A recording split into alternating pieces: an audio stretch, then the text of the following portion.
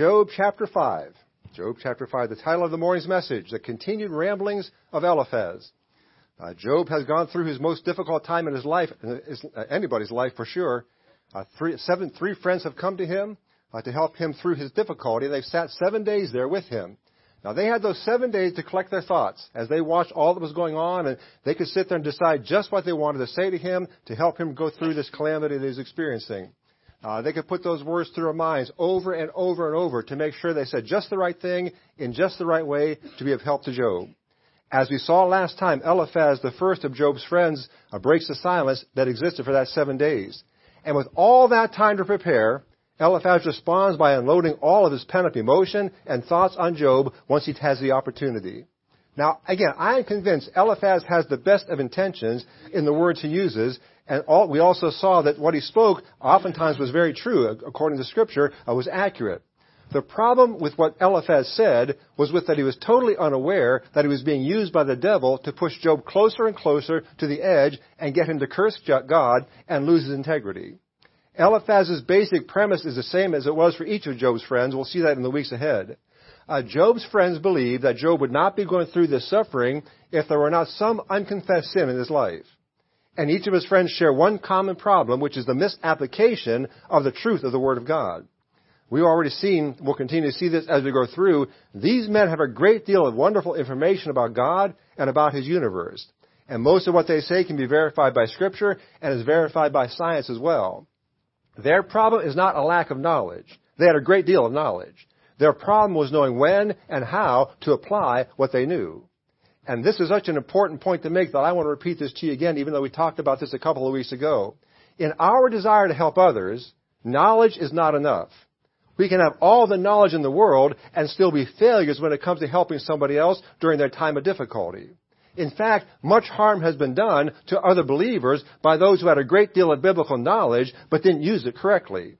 In Proverbs, the Bible links three qualities together in the same breath: knowledge, wisdom, and understanding. Those three things are linked together.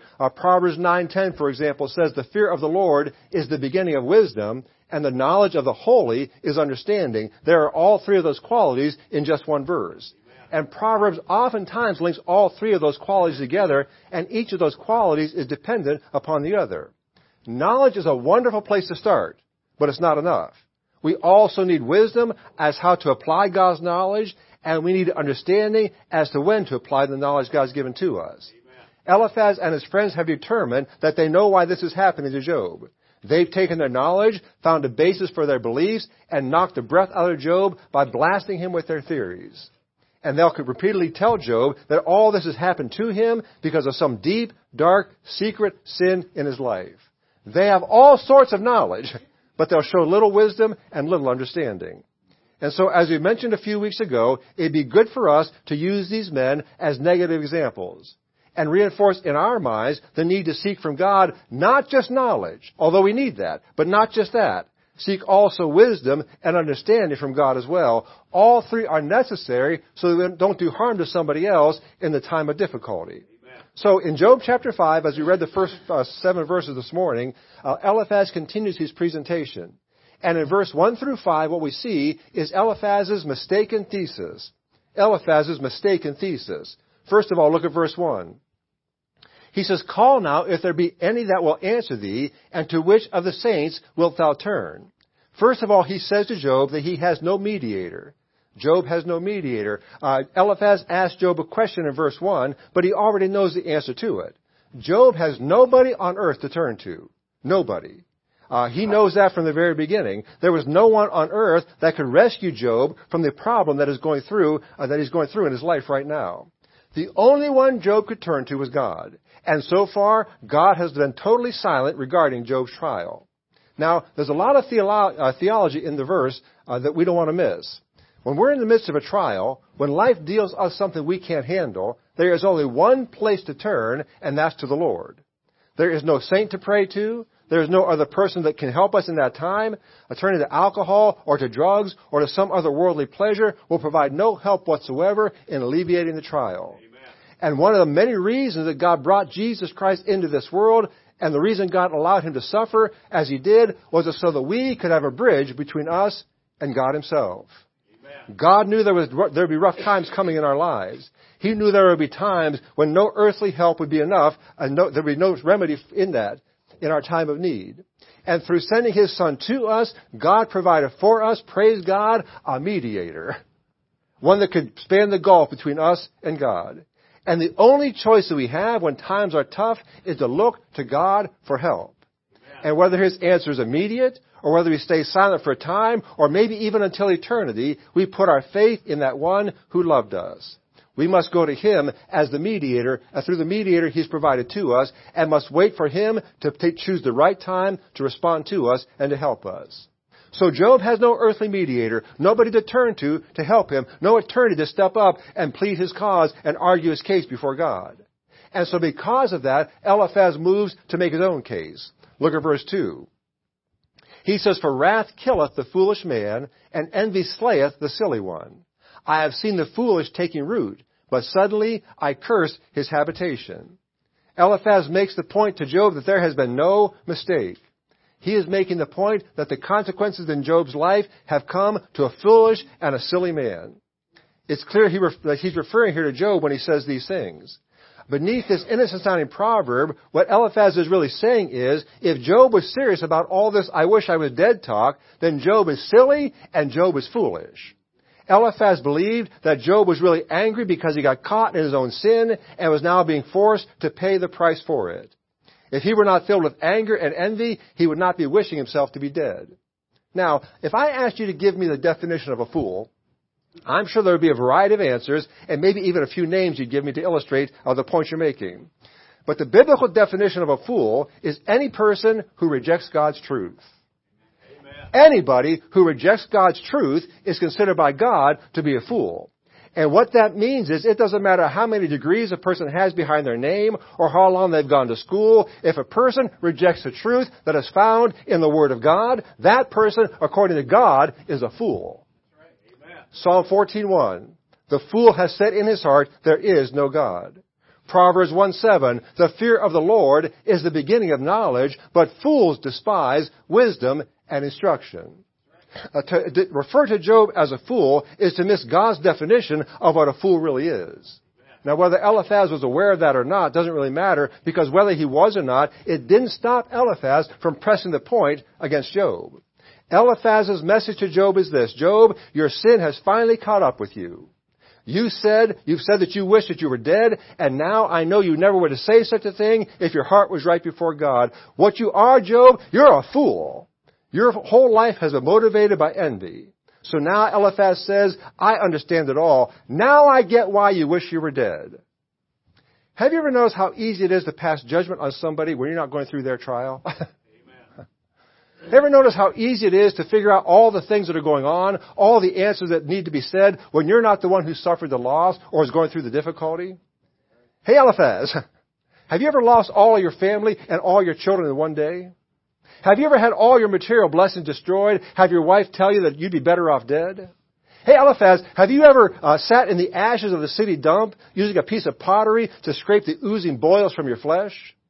Hey, Eliphaz, do you think you'd handle this any differently than Job did if this was happening to you? Do you think you'd be sitting there with a smile on your face, singing, I got the joy, joy, joy, joy down in my heart? What do you think, Eliphaz? Would you handle it differently? Eliphaz believes he has all the answers. Eliphaz believes he has great words of wisdom to impart to Job. He has this all figured out, and he wants to make sure that Job gets all the benefits of his vast knowledge. The only problem is this: his premise is all wrong. He's wrong from the start. And believer, we must be very, very careful in passing judgment on another believer in Jesus Christ who is going through a trial. We must be very careful that we don't find ourselves in Eliphaz's place, believing we have all the answers, when in fact all we are really doing is adding to the misery of the one who's going through the trial. God has never called upon other believers to figure out reasons for other people's trials. Just so you know that. You've never been called upon, I've never been called upon to figure out why God is doing something in somebody else's life. And the fact that many presume they're able to do that is remarkable in itself. What we are called upon to do, please hear me, when a person is going through a trial is one thing and one thing only: Galatians chapter 6, verse 2, bear ye one another's burdens, and so fulfill the law of Christ. Amen. When one of your brothers or sisters is going through a difficulty, we are called upon to do one thing: help them bear that burden. Help them carry that load. Never called upon to pass judgment. We are called upon not to locate something in somebody's life that has caused a difficulty they're going through. Regardless of the behavior of many believers in the body of Christ, that is simply not one of our responsibilities. What we are called upon to do when somebody is struggling is to love them and support them and pray for them and help them through their burden. Amen. And nothing else. That's all we need to do. That's something we can all do, that we are called upon to do by as believers in Jesus Christ. And anything else that we do puts us in the same boat as Eliphaz. Now, look at verse 4. It says that his children are far from safety, and they are crushed in the gate, neither is there any to deliver them. Whose harvest the hungry eateth up, and taketh it even out of the thorns, and the robber swalloweth up their substance. Here Eliphaz says that for the wicked there is no mercy. For the wicked there is no mercy. What Eliphaz describes here is exactly what happened to Job. Everything he says there is Job's life. Job lost his children, they were crushed. His harvest was destroyed. Robbers swallowed up his substance. Everything that he describes there is exactly what happened to Job. So here is Job having suffered the loss of everything, and he's being treated by Eliphaz as the very personification of evil as he goes through the difficulty. Job, called a perfect man in chapter 1 verse 8, a perfect man in chapter 2 verse 3, is now being accused as a man who is full of sin. And this thing that Eliphaz is doing here brings us to another tribulation connection. We've talked about this all the way through this book. You're going to see the tribulation show up in these words. Here's another connection to that. A definite a characteristic of the tribulation will be the reversal of values. The reversal of values. People will call that which is good evil. They'll call that which is evil good. Isaiah warned us in Isaiah chapter 5 and verse 20, woe unto them that call evil good and good evil, that put darkness for light and light for darkness, that put bitter for sweet and sweet for bitter. Amen. That is 21st century America right there. Sure. There it is. We see that occurring every day of our lives. Things that are clearly identified as sin in God's Word are being labeled as alternative lifestyles. Behavior that is destructive is being excused as a result of those in society who are downtrodden and oppressed. And what that lets us know, folks, is that the day of the Lord is not far off. Amen. We're close. We're close. In the tribulation, the Bible tells us there will be false Christs and false prophets who claim to be sent by God, who are actually the messengers of Satan. And those who follow those false Christs will be killed. Prophetically, Eliphaz here is referring to the Antichrist who's going to appear during the tribulation. And this Antichrist is going to be the very personification of evil and wickedness and foolishness. And let me tell you, he's going to come saying all the right things. He'll say exactly what everybody wants to hear. He'll have all the answers. And most that live during that tribulation time, 99.9% of them are going to follow him. Amen. But there's coming a day in that time when he'll be destroyed. Proverbs 2:22, but the wicked shall be cut off from the earth, and transgressors shall be rooted out of it. At some point during that time of the tribulation, God is going to judge the wickedness of that Antichrist, and is going to cut him off, and will end his reign of terror. Amen. Now, do you see how far off Eliphaz is? You see how far off? He's taken wisdom that applies to the Antichrist, the very opposite of God, and has applied that wisdom to Job, one of God's choicest servants. And this gives us one more warning of how careful we must be when we begin to give advice or share knowledge with somebody who's struggling. There is nothing more dangerous, I don't believe, than a well-intentioned Christian equipped with sound biblical knowledge, but who is void of wisdom, has no idea how to apply it. Whether we set out to do good or not, if we're armed with a mistaken thesis, we will fail, will cause increased harm to the individual that we seek to help, and we can be used by the devil to discourage another believer in Jesus Christ. Good intentions are wonderful. Many bad things have been done with good intentions. They must be coupled with sound biblical knowledge and the leading of the Spirit of God to have a positive effect. Now look at verse 6. Because in verses 6 through 16, we find Eliphaz's misapplied truth. Eliphaz's misapplied truth. He's established his premise. He believes Job is going through all this because Job is a horrible sinner. Now he's going to throw out a series of biblical truths and proverbs to reinforce that thesis. But just as we've already seen, Eliphaz has a great deal of truth to teach, but it's misapplied when it comes to Job. It doesn't matter how much truth we know. If it is incorrectly applied, it doesn't do anybody any good. Now look first, Eliphaz speaks of inevitable trouble. Inevitable trouble. Look at verse 6. Although affliction cometh not forth of the dust, neither doth trouble spring out of the ground, yet man is born unto trouble as the sparks fly upward. Man comes from the dust. Eliphaz is right, according to Genesis 2:7. That is not the source of his afflictions. Trouble comes to us for a variety of reasons, according to God's Word. One source of trouble is an evil heart attitude. James 4:1, from whence comes wars and fightings among you? Come they not hence even from your lusts that war in your members? Another source of affliction, according to Ephesians 6:12, is the source of Job's affliction. Listen to what Paul says, folks.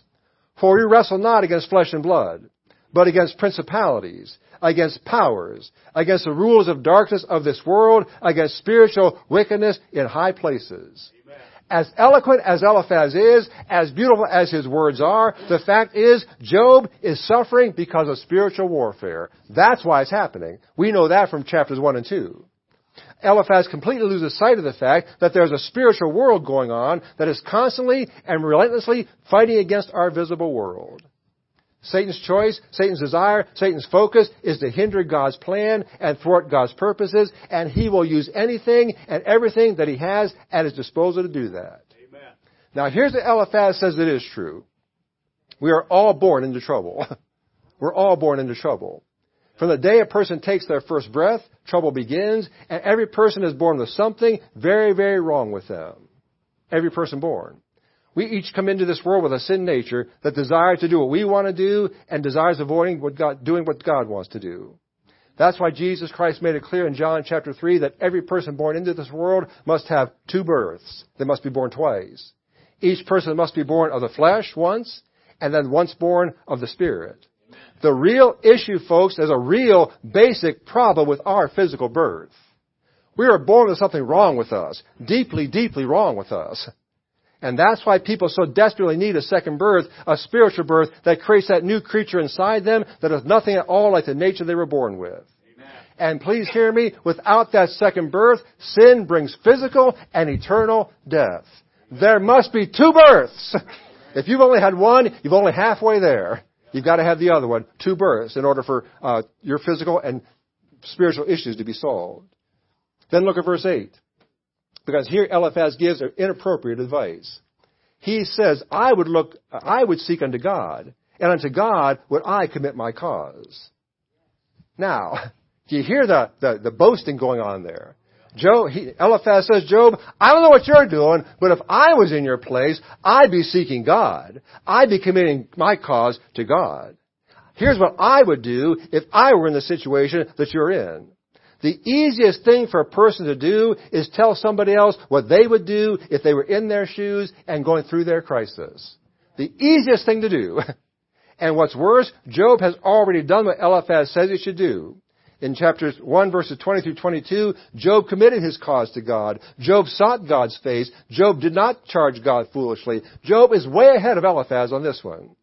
And then in verse 9, Eliphaz speaks of the incomprehensible God.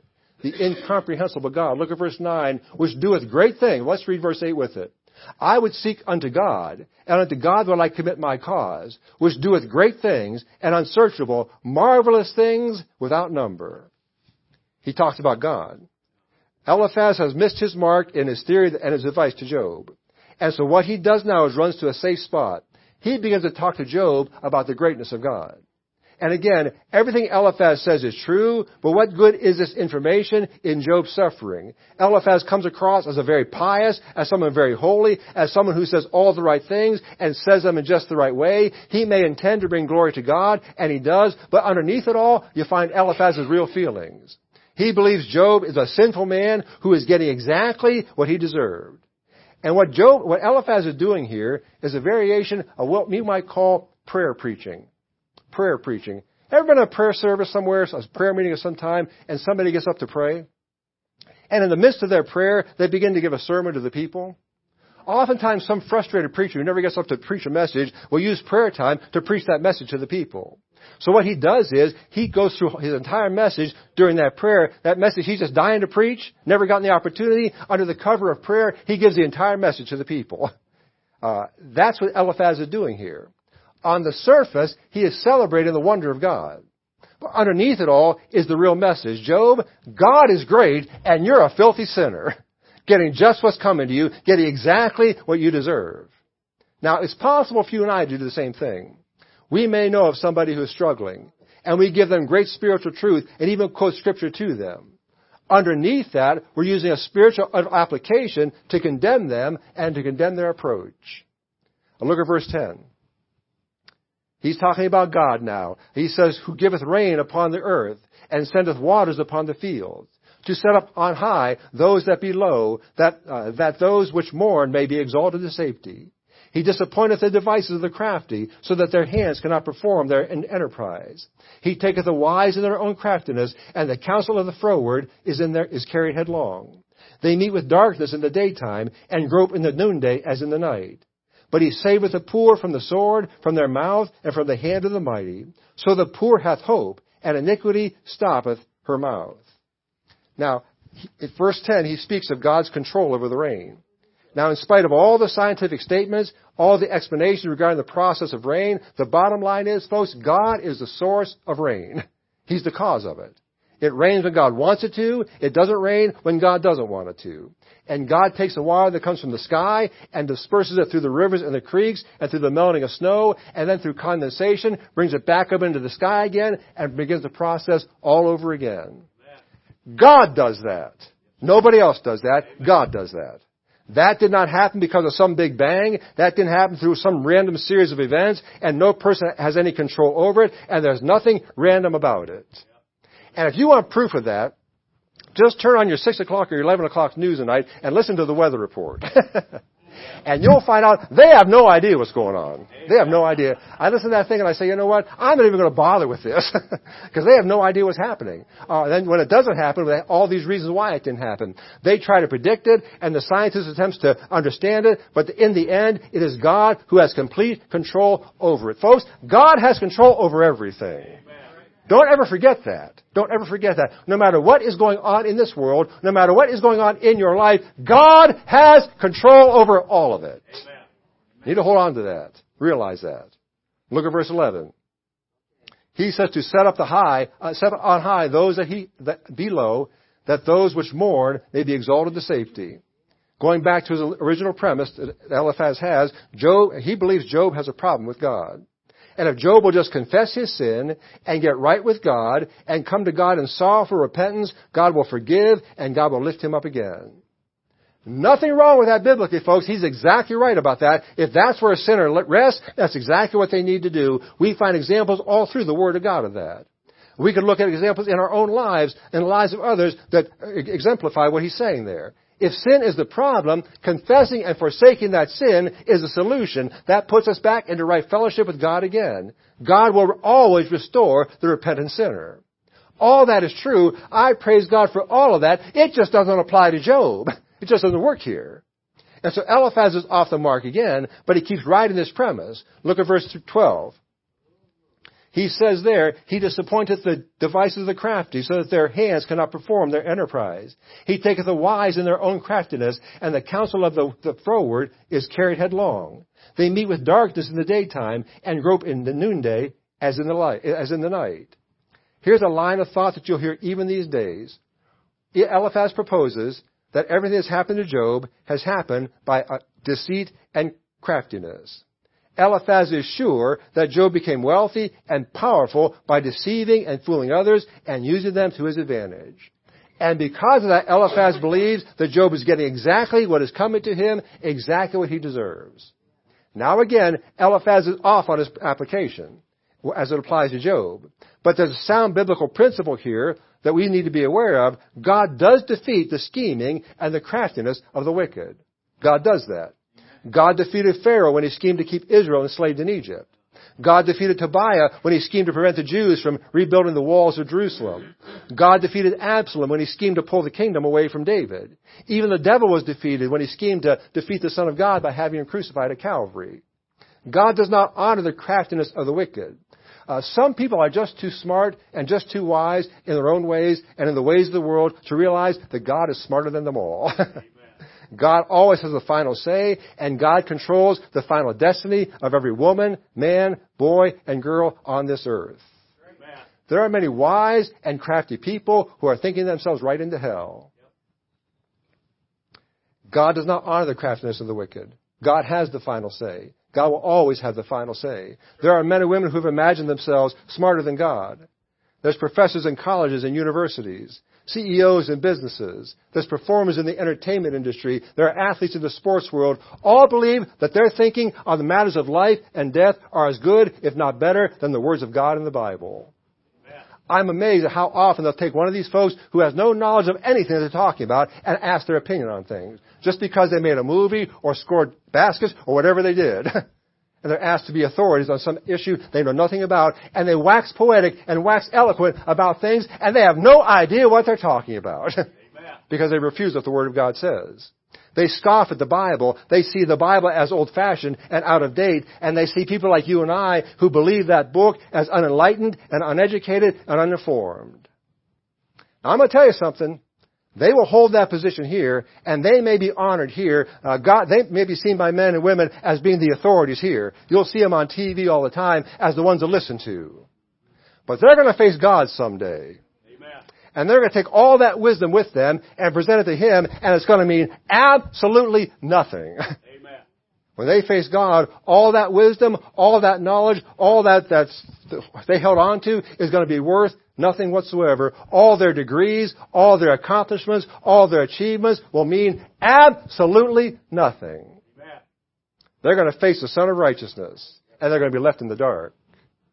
It'll be the wise, caught in their own craftiness, who are falling on their knees and confessing that Jesus Christ is Lord before being cast into the lake of fire. I don't take pleasure in that, folks. That's just the reality of it. Every person on earth at some point in time, whether they believe in God or not, is going to stand before Him and bow their knee and confess Him as Lord. Amen. Much better to do it now than wait till then. Right. Ought to do it now. They'll fall on their knees and confess Him to be who He really is. So Eliphaz's premise here is true. Even Paul quoted this principle in 1 Corinthians 3:19. He says, "For the wisdom of this world is foolishness with God. For it is written, He taketh the wise in their own craftiness." Paul takes Eliphaz's very words and quotes them as Scripture. What the fellow is saying is true. It's just said in the wrong place, at the wrong time, and to the wrong person. And even though we may be armed with the truth, a lack of wisdom is going to cause us to misapply the truth that we know, and instead of being a help, we're going to increase the agony of that one that we are attempting to help in what they're going through. Verse 15. "But he saveth the poor from the sword, from their mouth, and from the hand of from the mighty. So the poor hath hope, and iniquity stoppeth her mouth." Those words, folks, have not yet been fulfilled. You see, those words are going to be fulfilled when you and I are finally safe in heaven and our deliverance is complete. Amen. Once we're in that place where the soul never dies, that's when all this happens, but not until then. Once Israel makes it through the tribulation, they'll be exalted again and put back into their rightful place. God promises final victory to His people. Victory in Jesus is reality, folks. It's just not yet. It's coming. It's just not yet. God will bring victory. That time of that victory may not be until we reach the other side, but it will come. Now, before we close this morning, I want to look at the final verses here and look at the millennial type that is found in the final verses of this chapter, the millennial type that Eliphaz gives us. In verses 17 and 18, he says this, "Behold, happy is the man whom God correcteth. Therefore despise not the chastening of the Almighty. For He maketh sore and bindeth up. He woundeth, and His hands make whole." Here is a principle again that is supported throughout the Word of God. Misapplied to Job, it's still true. You'll find it in Proverbs chapter 3, verse 11. You'll find it in Hebrews chapter 12 and verse 5. And here's the fact, folks. God does chastise His children. Any believer who chooses to go outside of the will of God, refuses to return and invite God to bring things in, invites things into their lives that are against what God wants, God will provide chastisement to them. And here's the deal, folks. Whether we like it or not, God does not give up on us. God does not give up. He will do whatever He must do to get us back to the place where we need to be. Whatever He needs to do to get us to return to Him, He'll do it. And He will beat you all the way to heaven if He has to do that. But He'll do it. Because God is there to make sure we get back on track. And once we come back, then God is there to bind our wounds and comfort us and heal us again. God will be then there to restore us back into fellowship and relationship again.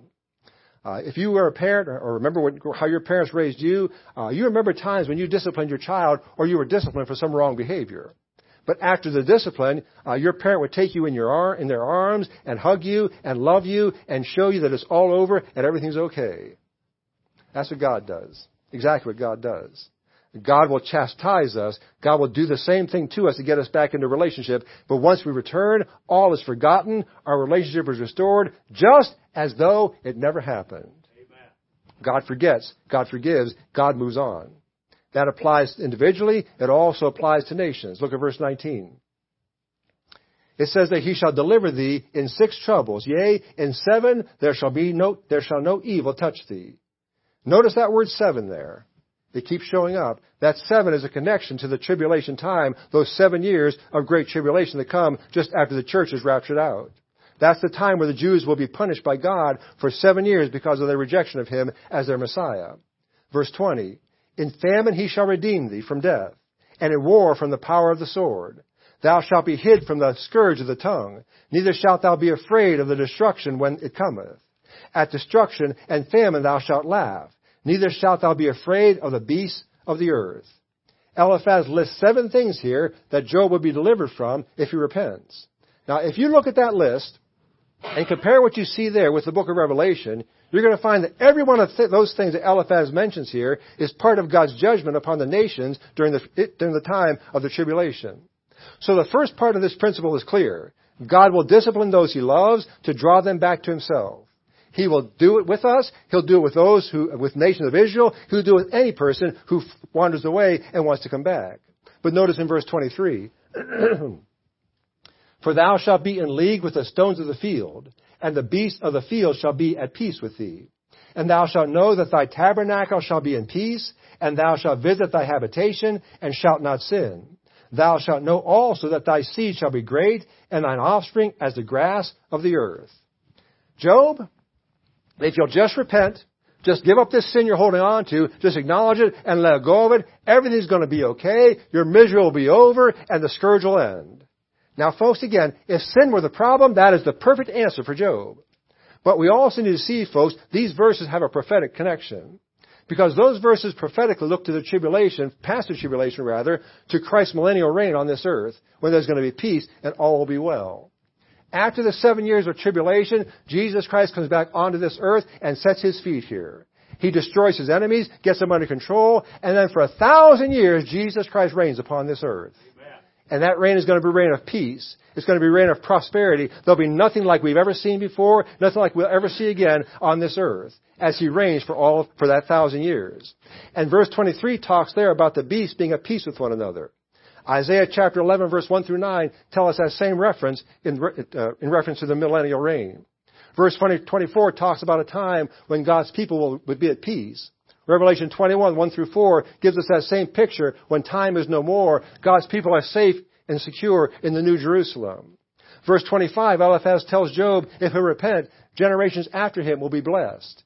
And God does also promise that He will bless future generations of those who will live a life that is upright before Him. Folks, here's something we may not think about all the time. We talked about it Thursday night. We can have an effect on those who come after us just by obeying God and following His will as we live our lives before Him. Amen. People talk about wanting a posterity, wanting something that they will be remembered by. The best thing that you could be remembered by is living a life for Jesus Christ while you're here. You can establish a better posterity than doing that. But prophetically, God also promises that the children of Israel will be restored and will fill all the earth as God intended way back when He made the promise to Abraham in Genesis chapter 12. Now, there are those who don't believe that. There are those who believe that God is done with Israel. Folks, that is not true. That is not true. God has a whole slew of promises He has not even yet fulfilled for those people. And there'll come a time when their kingdom will come, and that kingdom they've been waiting for will finally be established on this earth, and God will bless them as He promised to bless them way back in the book of Genesis, thousands of years ago. Once that tribulation is over, once the punishment ceases, once Christ's kingdom is established on this earth, God is going to restore His people and bless them as He promised that He would. Now, I'm guessing Eliphaz had very little understanding of what he said here. I'm sure he thought this only applied to Job. It's very unlikely that he knew that underneath it all, Satan was using him in an attempt to defeat Job and cause Job to lose his integrity. But in spite of all that, there is a truth here that I want to close with this morning, folks. Let me tell you, God will not allow sin to go unpunished. Amen. God will not allow sin to go unpunished. God will not allow sin to go unpunished. Amen. If there's some sin going on in life this morning, God will find that sin. He knows about it. You say, well, He's not done anything yet. Well, don't try His patience. God will attack sin. God will remedy sin. God will acknowledge sin. And God will punish sin. And whether we're talking individually, whether we're talking nationally, that is the case. And listen to me, please. The only remedy for sin is repentance. The only remedy for sin is to acknowledge that sin and tell God you're sorry for that sin and recognize it as sin and tell God you're sorry for what you've done. Amen. You know, our relationship with Jesus Christ began with repentance. That's how it started. You couldn't get saved without acknowledging your sin. Amen. Just like you can't go to the doctor and get well until you acknowledge you're sick. Well, in the same way, you've got to come to God and let Him know you've got a problem, and that problem is sin. God could not have fellowship with you until that sin was settled, and sin couldn't be settled until we recognize it for what it is. What repentance is, it is acknowledgement of the sinfulness of our sin. And when we repent of that sin, we turn our back on that which offends God. God removes His punishment from us and brings blessing instead. And the blessing is fellowship here, and the blessing is eternal fellowship with Him in heaven forever. Amen. Repentance started your salvation. That's what got it going. But I don't know if you've noticed, but in my life at least, sin continues to be an issue. Just because I'm saved doesn't stop me from sinning, or at least having the desire to sin. And I'm guessing the same is true of you as well. I'm sure in your daily life there are those times when you just feel prone or feel drawn to sin. Well, see, folks, that sin can still be remedied. It applies not only to our salvation, it also applies to our daily walk. God will not bless, and God cannot bless as long as we allow unconfessed sin in our lives. Amen. As a good father, God will continue to afflict the child of God who regards sin in their life until they finally get it settled. If you choose not to get it settled, again, God will beat you all the way to heaven, but God is going to acknowledge that sin. If you won't, He'll acknowledge that sin every step of the way. Here's the blessing, folks. Once you repent of that sin, God forgets it, and it's settled. You may remember it. God doesn't remember it. God chooses to forget that sin. So once you confess that sin, it's settled with God, and it's over and done with, and God never remembers that sin again. God remembers to forget that sin and treats us as though that sin never happened. You know what I find sad in my own life? I find sad that God wants fellowship with me sometimes much more than I want fellowship with Him. How sad is that? God is so willing to take care of my sin, and I am so willing to hold on to it. God wants fellowship with us. God so desires that fellowship, He will restore us to fellowship the second that we confess that sin to Him. But that fellowship is impossible until that sin is settled. As long as that sin exists, there can be no fellowship with God. So the principle of repentance, folks, applies to our lives personally. It's a principle by which God deals with the nations on this earth. And the millennium is a perfect picture of God's full forgiveness and full restoration to anybody who will turn from their sin. Now, folks, sin is not the only reason for suffering. I know there are many, even Eliphaz, who will say that. That is not the only reason for suffering. However, it can be one reason for suffering. God may use suffering to get your attention to acknowledge that sin. So it's possible that suffering is the result of some sin in our lives.